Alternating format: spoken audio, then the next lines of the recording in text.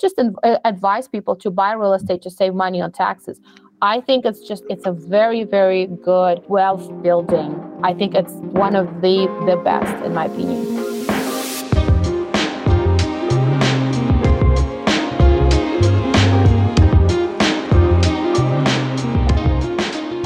Hey, everybody. Welcome to the Stealth Wealth podcast. Today, we have Natalya Itu, our business CPA, on with us today. And we're so excited to have her give us some insights on taxes and good real estate investing strategies. Natalya, I'll let you take it from here. Just introduce yourself. Tell us a little bit about yourself. All right. Sounds good. Yeah, my name is Natalya, and by Korobkova Itu for my CPA license purposes. I came from Russia about 25 years ago. So moved from Florida, used to live in Florida, moved from Florida to Colorado about 12, 13 years ago. I just love the weather here. Another reason for my move was to sit for a CPA exam. At that time, I would say about 14 years ago, CPA candidates did not require to have master's degree to sit for a CPA exam. And as you might know, that the license requirement is per state. So Colorado back then did not require to have a master's degree to sit for a CPA exam. And that's how I also became a CPA licensed in Colorado. So I'm loving living in Colorado. It's a beautiful state. Awesome. Okay. Yeah, that's awesome. And what kind of drew you to, were you always in the CPA business, or what kind of drew you into that space, I guess, when you moved over here? Yeah, that's a very good question, because I really never wanted to be an accountant. Because people say, oh, you must love numbers. You became a CPA. And I said, well, it's actually not really numbers. It's not about numbers. It's about logic. Accounting is logic. It's debits and credits. And if you debit one account, where does it go to the second? It's a very logical profession. When I lived in Russia, I came from just pretty much like ordinary Russian family, and we didn't have money. And I asked my mom if I could become an attorney, and she said, no, we don't have any money. Become a bookkeeper. I said, okay, great. I'll be a bookkeeper. And that's when I learned debits and credits. And then when I came to the United States, I said, now, first of all, I have to learn how to speak English. Well, since I already know debits and credits, I might just continue going to school for accounting. At least I already know debits and credits. And then, graduated with a bachelor's degree in accounting in 2004. And then I said, I might as well sit for a CPA exam. And I worked for a couple of years for public accounting firms, because I'm not a traditional accountant, who's just accountants who love numbers and very precise and very introvert. I'm more like extrovert. I like big picture. So I think that's also a gift in some accountants, because we cannot just advise you on this and now, but we can basically see. And yeah, and then always enjoyed working for accounting firms and working with people. And I chose creating my own CPA firm about 10 years ago. So I've always been in public accounting. That's awesome. And so you created the business 10 years ago. We were having a little conversation, Monday, I think, going over your business and the success that you've had. So can you tell us a little bit more about Colorado Business CPA? Oh, yeah. I think I always choose the hardest way. And that's for sure there's also the easiest way, but no, yeah, it's been almost 10 years. So I started with another CPA firm. I was a partner at another CPA firm, but it didn't really work out. And again, I separated myself from that CPA firm and I started my own in 2013. Since then, we grew very significantly with the seven-figure numbers. Our goal is to be multiple seven-figure number this year. So it's just hard work, learning from mistakes, learning and experiencing, hustle more and get more clients. And it's just one client at a time. So the company has always been grown organically. I haven't purchased any businesses, any CPA firms, and I think that's the way we're just going to continue. Advertising, serving clients, getting referrals. And yeah, so it's been an interesting journey, and I think it's a great profession to be.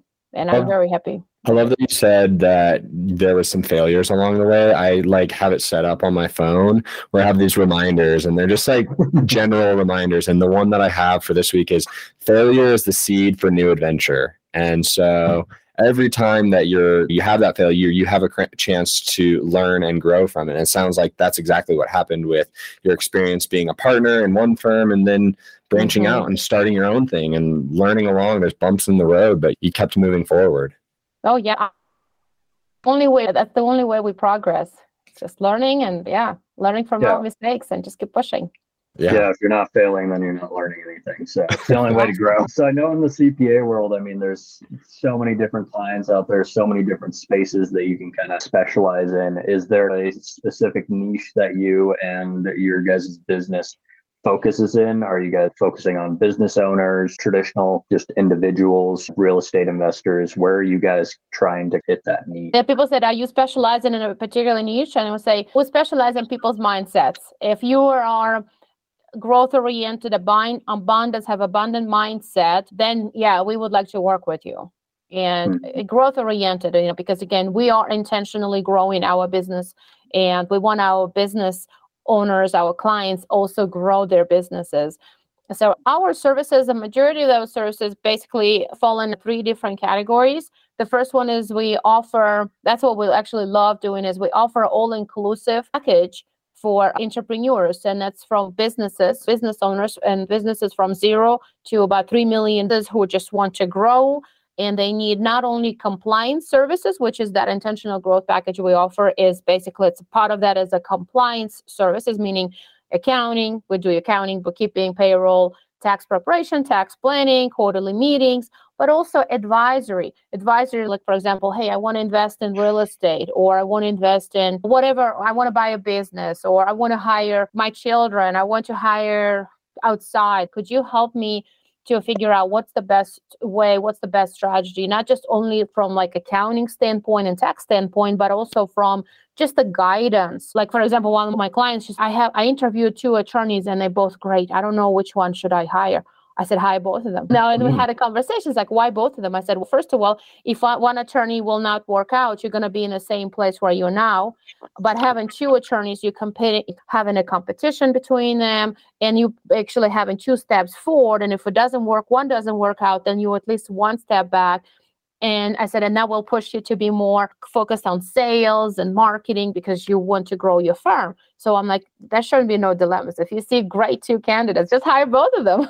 So something she didn't even think about what I do. If I see great people, I'll hire them and I'll find work. So many people think like it's either yes or no, and the world is so black and white, and you either have one lawyer or the other lawyer.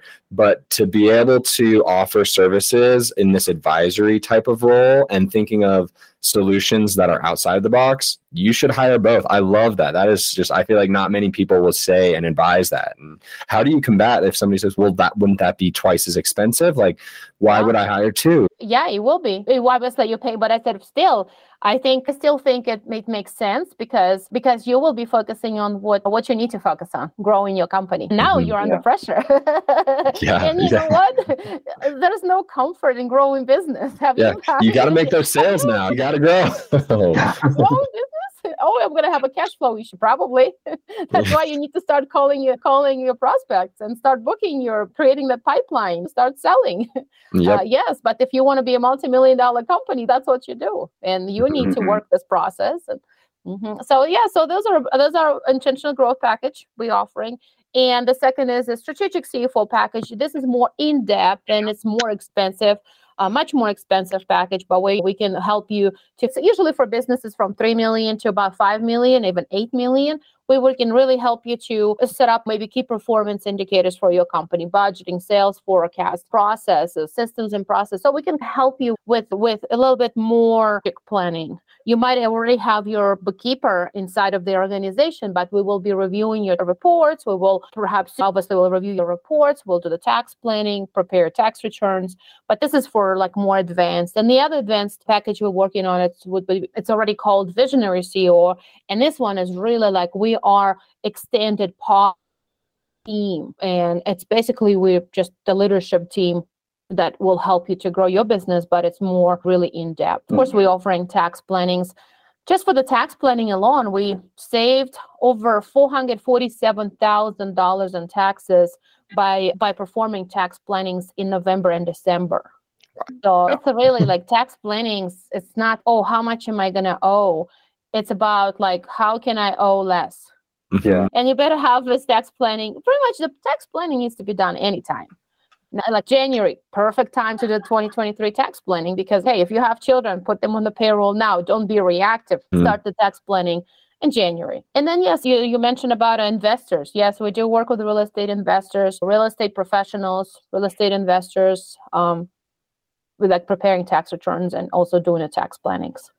Yeah. And I think that's a huge thing. And one of the themes that I'm just hearing over and over again is that leadership and that support and that teaching aspect of it. So it really seems, and that's what I found with, I've been through enough CPAs in my life already and fired most of them just because, yeah, they're the classic who just, hey, here's my info, fill out my tax return. And then they don't know how to tax strategize and things like that. And I found that's one of the big things because I'm self-employed. I'm a real estate professional. I'm a real estate investor. I've got other 1099 positions that I get paid as well. So I've got enough self-employment income coming in. So try to minimize all of those tax liabilities has been on my mind forever because last year was the first, or 2021 was the first year I filed fully self-employed.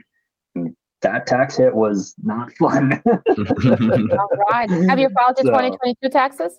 I have not yet. Not yet. No. Not yet. But what I mean by that is, have you done the tax planning corp? Have you considered S corp?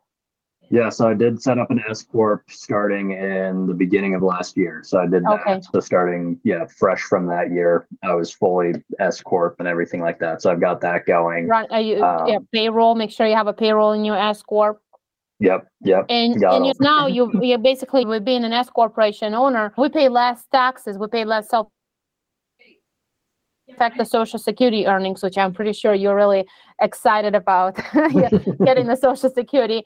But so I recommend business owners always have some type of retirement plan on the side because your Social Security benefits will be much less because you're paying less into the Social Security fund. So what you need to do, you need to have either like a solo 401k if you have no employees, solo 401k, SEP IRA, traditional IRA, Roth IRA has no effect on taxes and it's also limited based on your income. But always consider some type of retirement plans as a side, that side to offset that lack of Social Security benefit. You will still be getting Social Security benefits, but the amount is just going to be. So you clearly know a lot about all of the different entity structures, S corps and LLCs, and planning for retirements. I think that some of the listeners probably won't know what these things are. So could you just define like different entity structures, and then we could go into breaking down different retirement plans. But I think like a foundational level of understanding some of the tax structure is understanding entity structure. Yeah, absolutely. So for real estate investors, the best entity structure is an LLC, limited liability company. And if your bank will allow you to buy a property with an LLC, great. Buy a property under the LLC. Like my friend who is a business attorney, she actually set up Wyoming LLCs for my properties. Wyoming LLC that also hosts Colorado LLCs because she said Wyoming has a great protection, which you probably need to invite a real estate attorney on your podcast next to talk about legal protection. But basically, yes, if you can purchase the properties under the limited liability companies, that's the best structure. Otherwise, of course, you can just buy it under your name. Make sure you just have enough coverage, like insurance for rental property. Do not convert your properties. Do not convert your LLC into Corp or C Corp because it's a holding company and it just holds investment. And because it's not going to be subject to self-employment tax, the net income from rental activities is if any income, is going to be subject to ordinary income.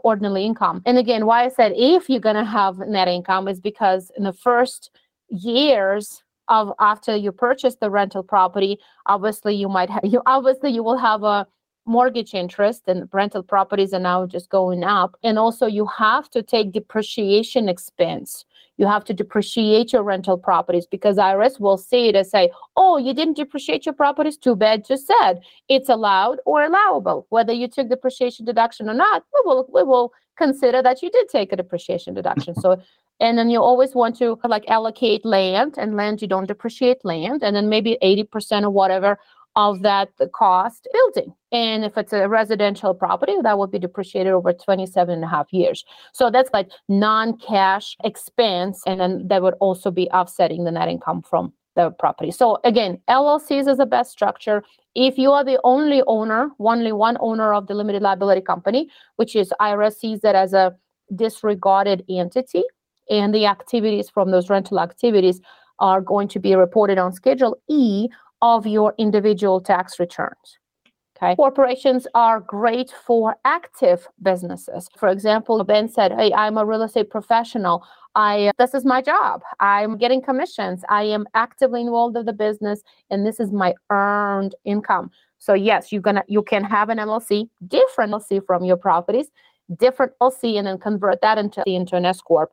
And that's how you can save money on self-employment tax, because you would be subject to self-employment tax if you have earned income. And with an S Corp, if you were to do that in Ben's case, he can then W-2 himself as an employee of the S Corp, correct? Correct.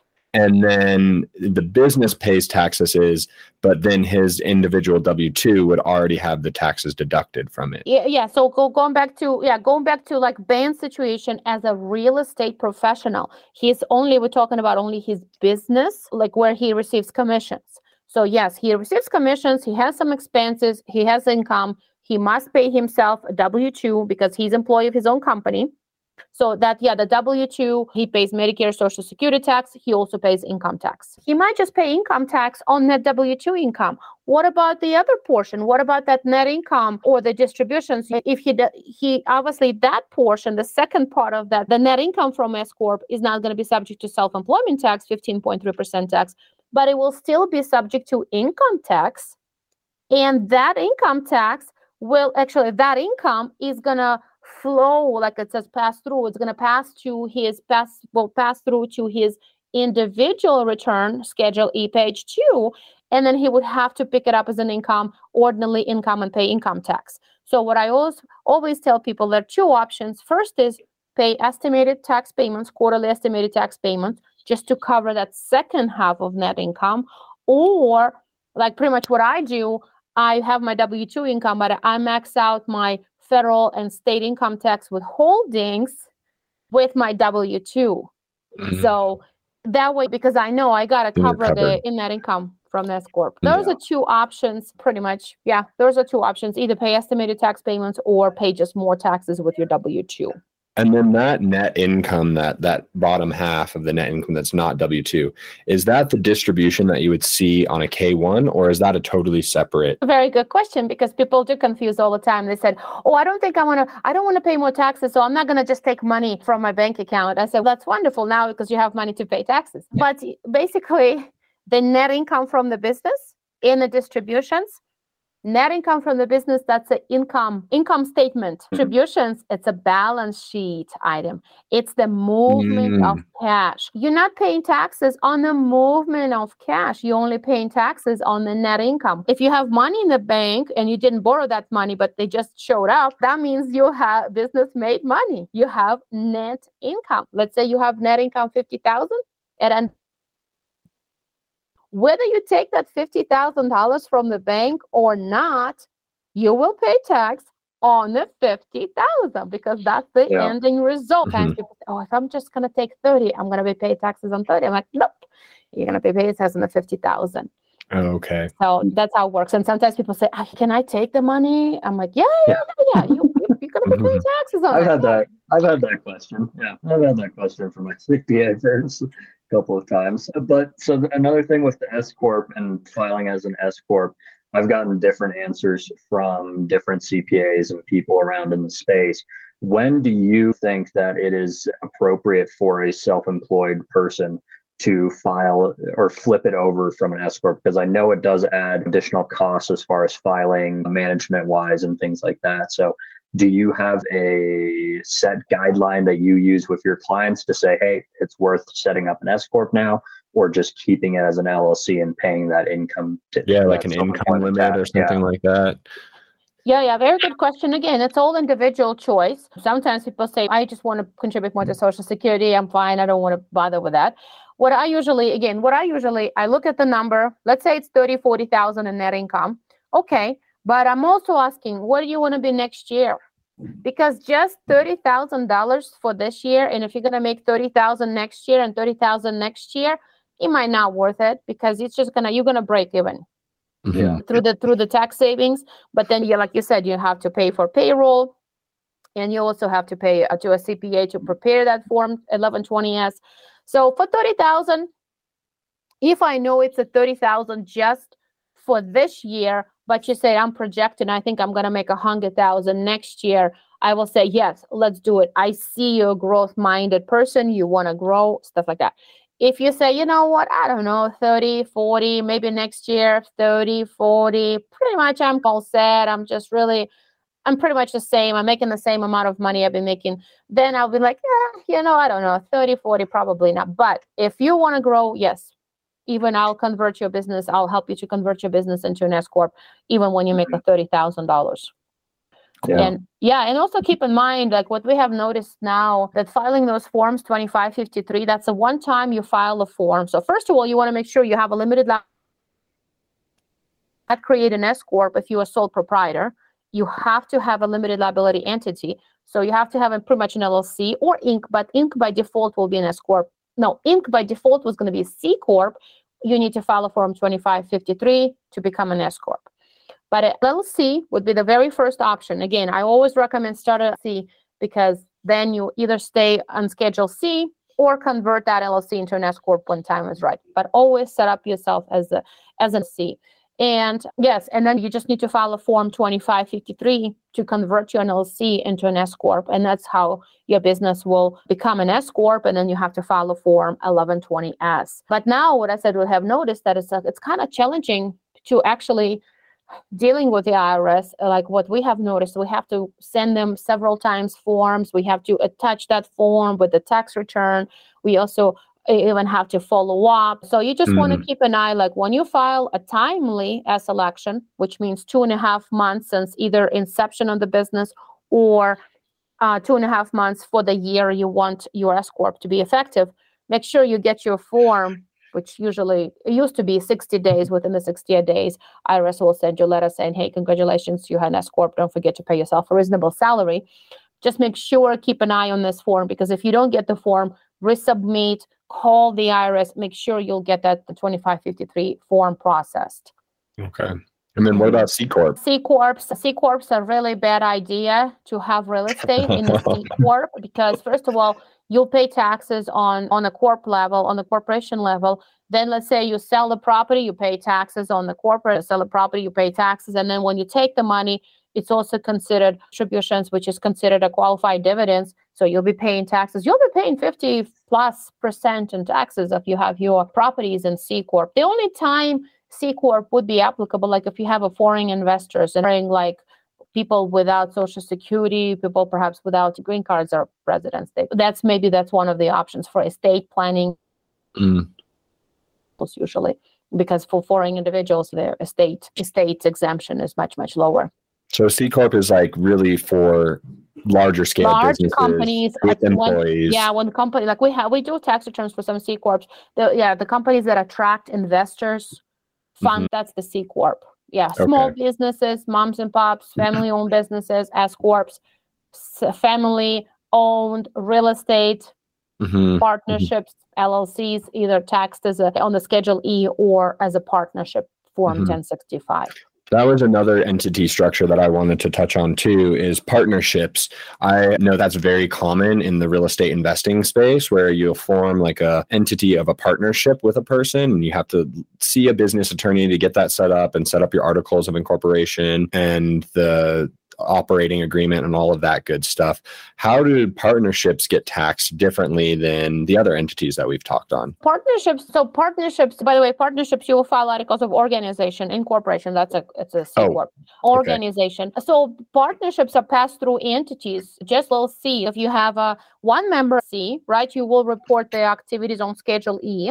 If you say two unrelated people, even sometimes spouses say, I know I could probably report my rental activities on Schedule E, but let's just have a separate partnership. So that LLC with two members can be a partnership tax return. And so it's a 1065. So people file a form 1065, and then that income from the partnership is not taxed on the partnership level. It passes through K1, Schedule K1, to the owners, and again goes back to Schedule E, page 2. And the partners paying taxes on the individual form 1040. Okay. Cool. So It's the same as S corps. S corps are pass-through entities, but it's mainly, as I said, it's mainly for actively involved self-employed business. And then partnerships, you could also have a partnership for a business, but again, it defeats the purpose again, because you basically going to be paying you're basically paying self-employment taxes. let's see. Yeah, I think we covered quite a lot there. Is there a nuance to, or is there actually a legal or any sort of difference between a multi-person LLC versus like a partnership agreement? Is there anything different there, or is there a benefit to one or the other, or? Multi-person LLC versus partnership, it's the same thing. Okay. Yeah, multi-person LLC, it's a partners, because you have multiple partners, multi-person, right? So it's basically, it's going to be an LLC, but it will, like, if you already have two more people, in that LLC, it's a partnership, and that's a form 1065, and then each partner will be issued a K1. Let's say one owner maybe of that building is 80%, another one is 10%, another is 5%.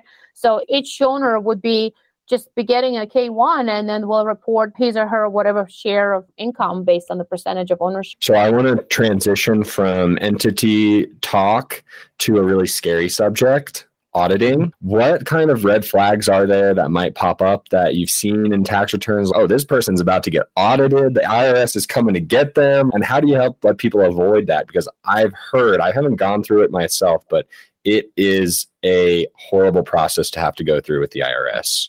Yeah, it can be, depending I would say if you're operating your business and you're serious about operating your businesses, have a separate entities. Don't run your business on Schedule C. Schedule C, that's where your LLC, disregarded entity, involved business, that's where you're going to report the activities. This is like a low-hanging fruit. I've seen audits, and pretty much 90% of the audits I've seen are Schedule Cs, because that's what our auditors understand.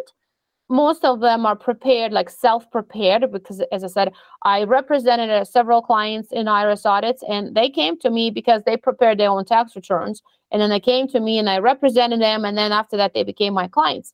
So Schedule C, when people forget, Schedule C, maybe like with a very low, like year after year, especially losses year after year. Like you say, hey, I have subcontractors, but you forget to issue 1099s. Or when you have, let's say, construction people, let's say you have a 300,000 gross revenue and 200,000 in materials. And if I see like under supplies, expense that under supplies, that's a red flag right there. There's not supplies, there's a materials, that's part of the cost of goods sold. So it's definitely a Schedule C. I've seen audits on Schedule E, like this person had about 14 rental properties, reported them on Schedule E, got audited because he has a significant number of rental properties. So get out of those schedules. Go to from Schedule C. If you're the only owner of the business, convert your business into an S corp. Sometimes I convert businesses like restaurant businesses who are not extremely profitable. The restaurants have very low margins, and we're like, okay, you having losses,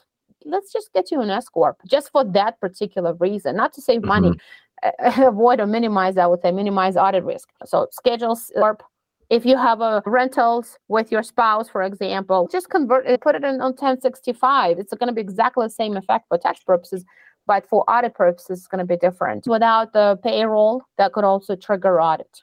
Okay. Good. Yeah. I had another question that you said, and now I'm blanking on what I was going to ask. Think of it, Alex. I'll think of it. Then you think of a question.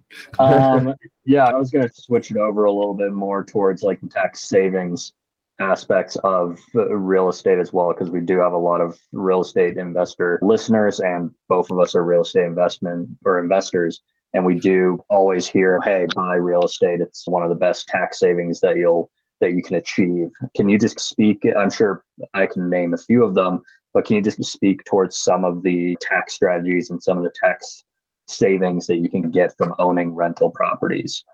Yeah, first of all, we got to look at, are you a real estate professional or not? Because this is a big deal, because I am not. And then that's the first test. And of course, if you are not a real estate professional, and let's say you do have losses from real estate activities, and again, mainly they would be triggered by depreciation of the assets, or maybe auto, but depreciation mainly, that's what, like interest expense and depreciation.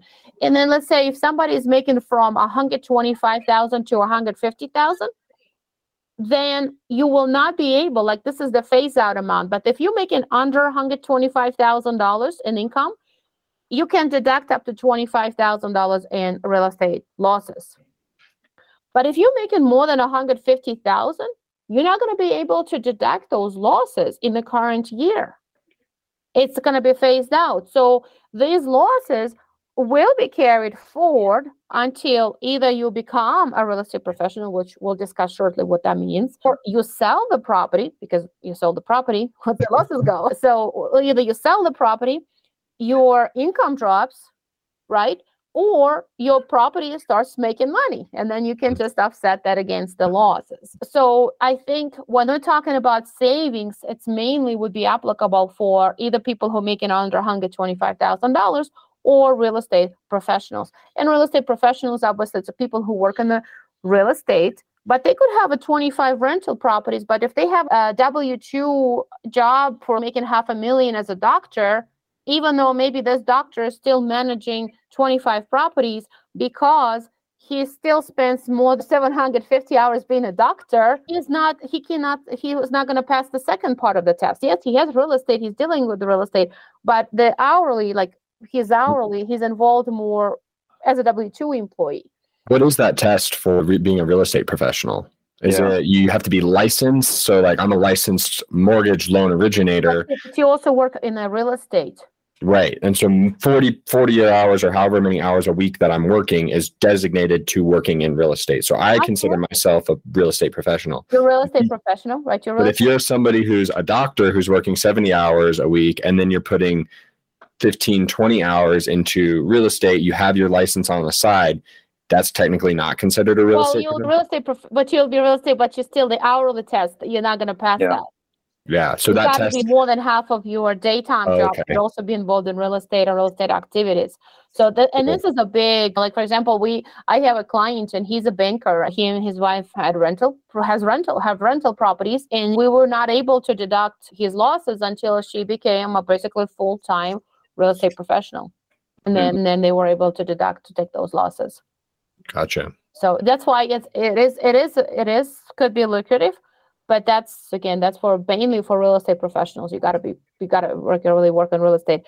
And of course, through cost segregation, like depreciation expense, but it's through cost segregation, because some items you might deduct right away, some items you might deduct 7 years, 5 years, 3 years, and then 27 and a half. So you speed up that expense through cost segregation, and that can basically create losses.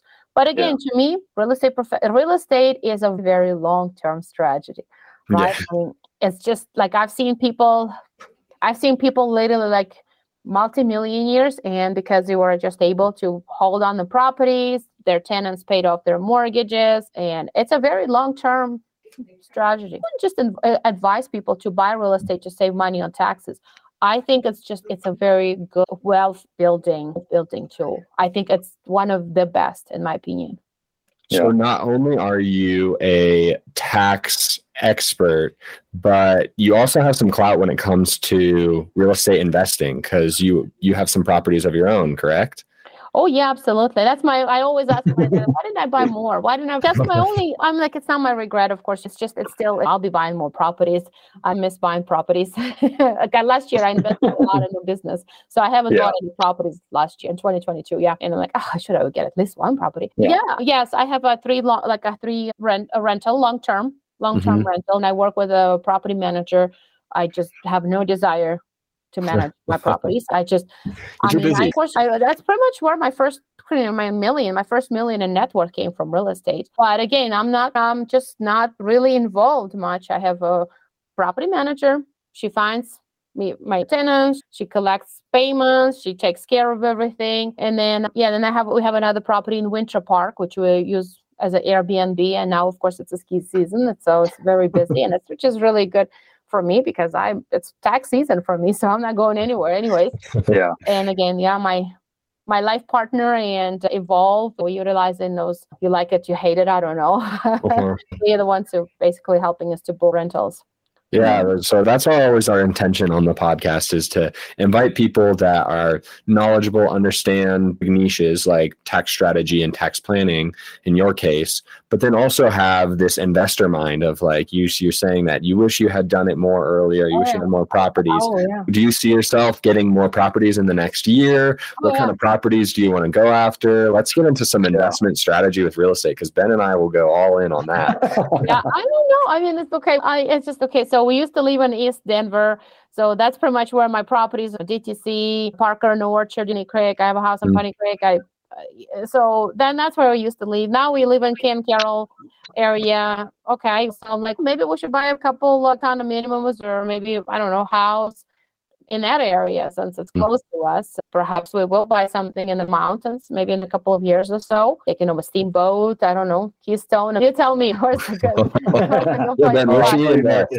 I'll tell you markets all day long. I'll tell you markets where to invest. Okay. But I tell everybody, it depends on your goals and what you're looking for with the real estate. But the long-term ones that you currently have, were those all bought as investments or were those an old primary house of yours?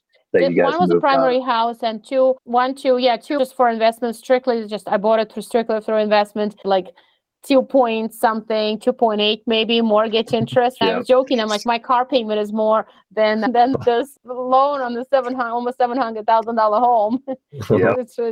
I'm like some people joke I'm a real estate hoarder. Like I don't sell properties. I just like, why would I sell property? What am I going to do with money? Really? What else are you going to do with money? Just pay capital gains tax on it. Exactly. I don't know. I invested in stocks. I tell you, I bought Tesla and pretty much 75-80% of this value is gone. I don't know. Maybe it'll come back. I'm sitting on it. We'll see. Maybe it'll come back, maybe not. But that's something that, again, just doesn't really depend on me. And these rental properties somewhat depends on me. And so I can tell that you're like an extremely hardworking professional. You're very passionate about what you do because you're not going about taxes as I think a lot of typical CPAs are, of like the numbers and like making sure it's meticulously right. Like you said, you're a big picture visionary type of person. What are some of your passions that are outside of your business and outside of real estate investing? Tell us a little bit about who you are, Natalya Itu. Oh, thank you. Thank you so much. Again, I just go back. So I think the best write-offs are businesses too. Businesses are great investments. Build a business, and that's where your tax savings are going to come. And again, the tax code is written to benefit business owners, investors. What I like to do outside, I love nature. As I said, we live in Ken Carroll, close to the South Valley Park, which is amazing. I don't know if you've ever been there. Yeah. It's just an amazing area. And I haven't really guided, like my life partner discovered this area. He lived there. This is a really great area. I enjoy the nature, enjoy walking the dogs. We have a baby and just to visit with the baby and just living a busy life. So the business, we work together as well. We love traveling. We went to Europe a couple of years ago, went to like really extensively. I think I visited 10 countries or so, went to Caribbean, went to Hawaii. Traveling a lot before. And then we have baby and now it's just like we have a baby. Yeah. So I guess hopefully next year we'll start traveling more. Mm-hmm. Yeah. So going off of what you were just saying, it seems like you're building your business currently. You're building, possibly expanding more into the real estate space as well. Where do you see yourself heading? Are you always going to be active in your business, or are you trying to move into more of, I guess, that like ownership role more so and not actively participating in the day-to-day or the active business life? That's a very good question. I don't know how is it possible. I know even though some business trainers you can just have a passive business. I think people look up to you. You're a leader. You are the leader of the company. And I don't know if it's really like possible to be completely oh, I'm just going to be part-time, or people looking up to you. In fact, I don't even work from home. I'm in the office every day. I'm intentionally how I'm dressed. I'm intentionally about pretty much everything because I have a team of 11 people. We're hiring 2 more people. We have 3 times a week. We have meetings 3 times a week. We talk about our goals. We're talking about our KPI. I don't think it's happened. I don't think I will be a passive, semi-involved person for at least next 5 years or so. That would be great, but I don't know. Of course, I have a leadership team. We have people who is in charge of accounting. I'm in charge of tax department. We have great people, but it's still like we have a very intentional goal to grow our business by 2 million this year, which is very intentional. Very ambitious too. That's a very ambitious goal. Yes. So hit that multi-7-figure number. Yeah, it's like, I'm sure we can do it. So it's awesome. We are getting close to an hour and we don't want to take up too much of your time, but I will say your expertise is amazing and it would be so awesome to have you on another episode in the future if you're open to it. But on every episode, we go through 5 questions that we ask our guests. And first question I want to ask is, do you have a book that has changed your life, either with investing or with tax strategy, or just a book in general that you would recommend to listeners to check out? That's throughout my life, I read a lot of books. I do. My very first book, and I'm sure a lot of you read that book, Rich Dad, Poor Dad, which is, that's like 15, 17 years ago, right? That's a classic, which we read a lot of. Not my last book, but I read a book by Natalie Dawson. It's called, that's the book, Natalie Dawson, The Teamwork. Mm-hmm. So this was a really aha moment for me, how to hire people, how to develop people, promote them. So Perfect. This is an amazing book. But again, this is a business book. I'm listening right now, a book by Chris Cron, I think, Limitless. Mm-hmm. You probably know Chris. It's on my list. Yeah. Huh? It's on my list. I haven't read it yet. But I'm listening because, with the baby, it's getting a little bit difficult. So I'm constantly reading.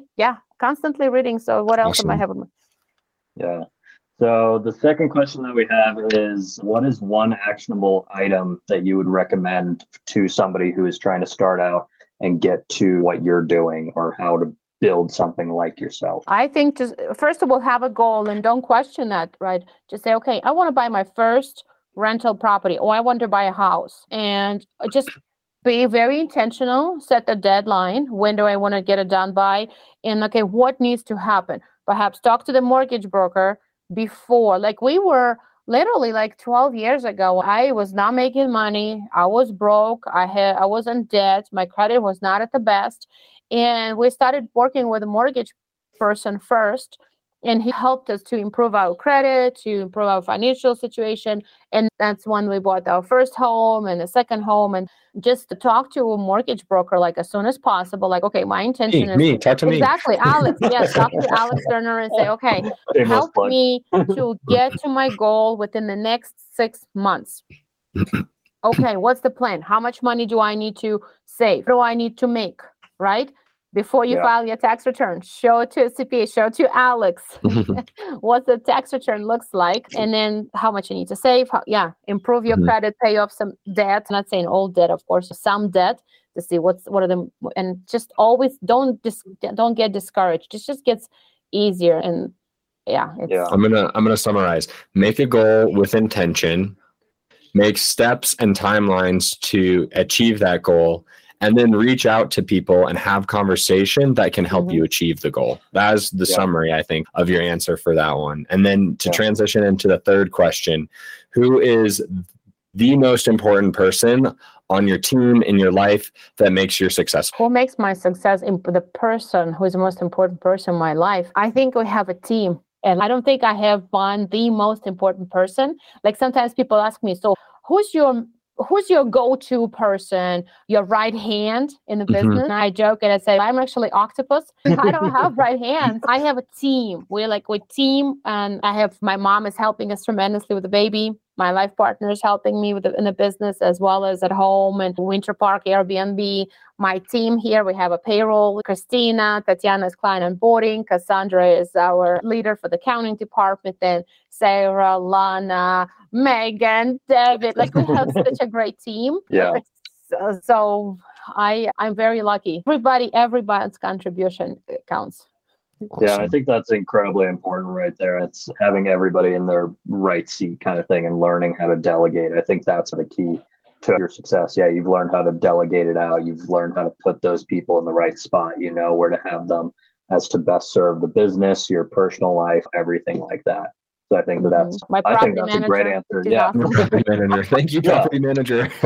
Yeah. And then, the fourth question that we have is, what is your favorite area of investing and why? I think so far I've been successful in real estate. Like I was saying, like real estate, I have over $1 million in net worth in real estate cash flow, which again, I don't really count on it. I just send a little bit extra money to my loans and my business and a business. So those are two. That's something that really somewhat depends on me too. That's why I said people need to have businesses, either small businesses on the side for tax write-offs, or build something that you can, and then take the money, invest in real estate, and go play golf. Awesome. Yeah. And then the last question that we have for you is, what's the best way to get in touch with you if people want to have conversations about tax strategy, investing, or any other number of things that we've talked about on the episode today? What is the best way to contact you? Oh, sure. It's at coloradobusinesscpa.com.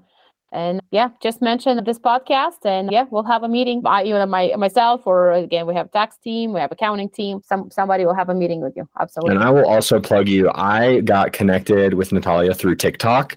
She posts very good informational videos on TikTok and on Instagram. So be sure to follow her on Colorado Business CPA on TikTok and Instagram if you're into that. Otherwise, check out her website too. Yeah, I'm Natalya Diva. I should look at Natalya Tax Diva, I think. Tax Diva, Natalya Tax Diva. Okay, there we go. Yeah, we'll put that in the show. All right, sounds good, gentlemen. Thank you so much. Thank you so much for your time, and thanks for the invitation. Yeah, that was really fun. Thank you so much. Hi, thank you for tuning into the Stealth Wealth Podcast. You can find out more information in the show notes, as well as find our contact information. Please feel free to reach out to either Ben or myself and let us know what you want to hear on future episodes. As always, your continued support is much appreciated, so please leave us a review and hit that notification button to hear our next episode.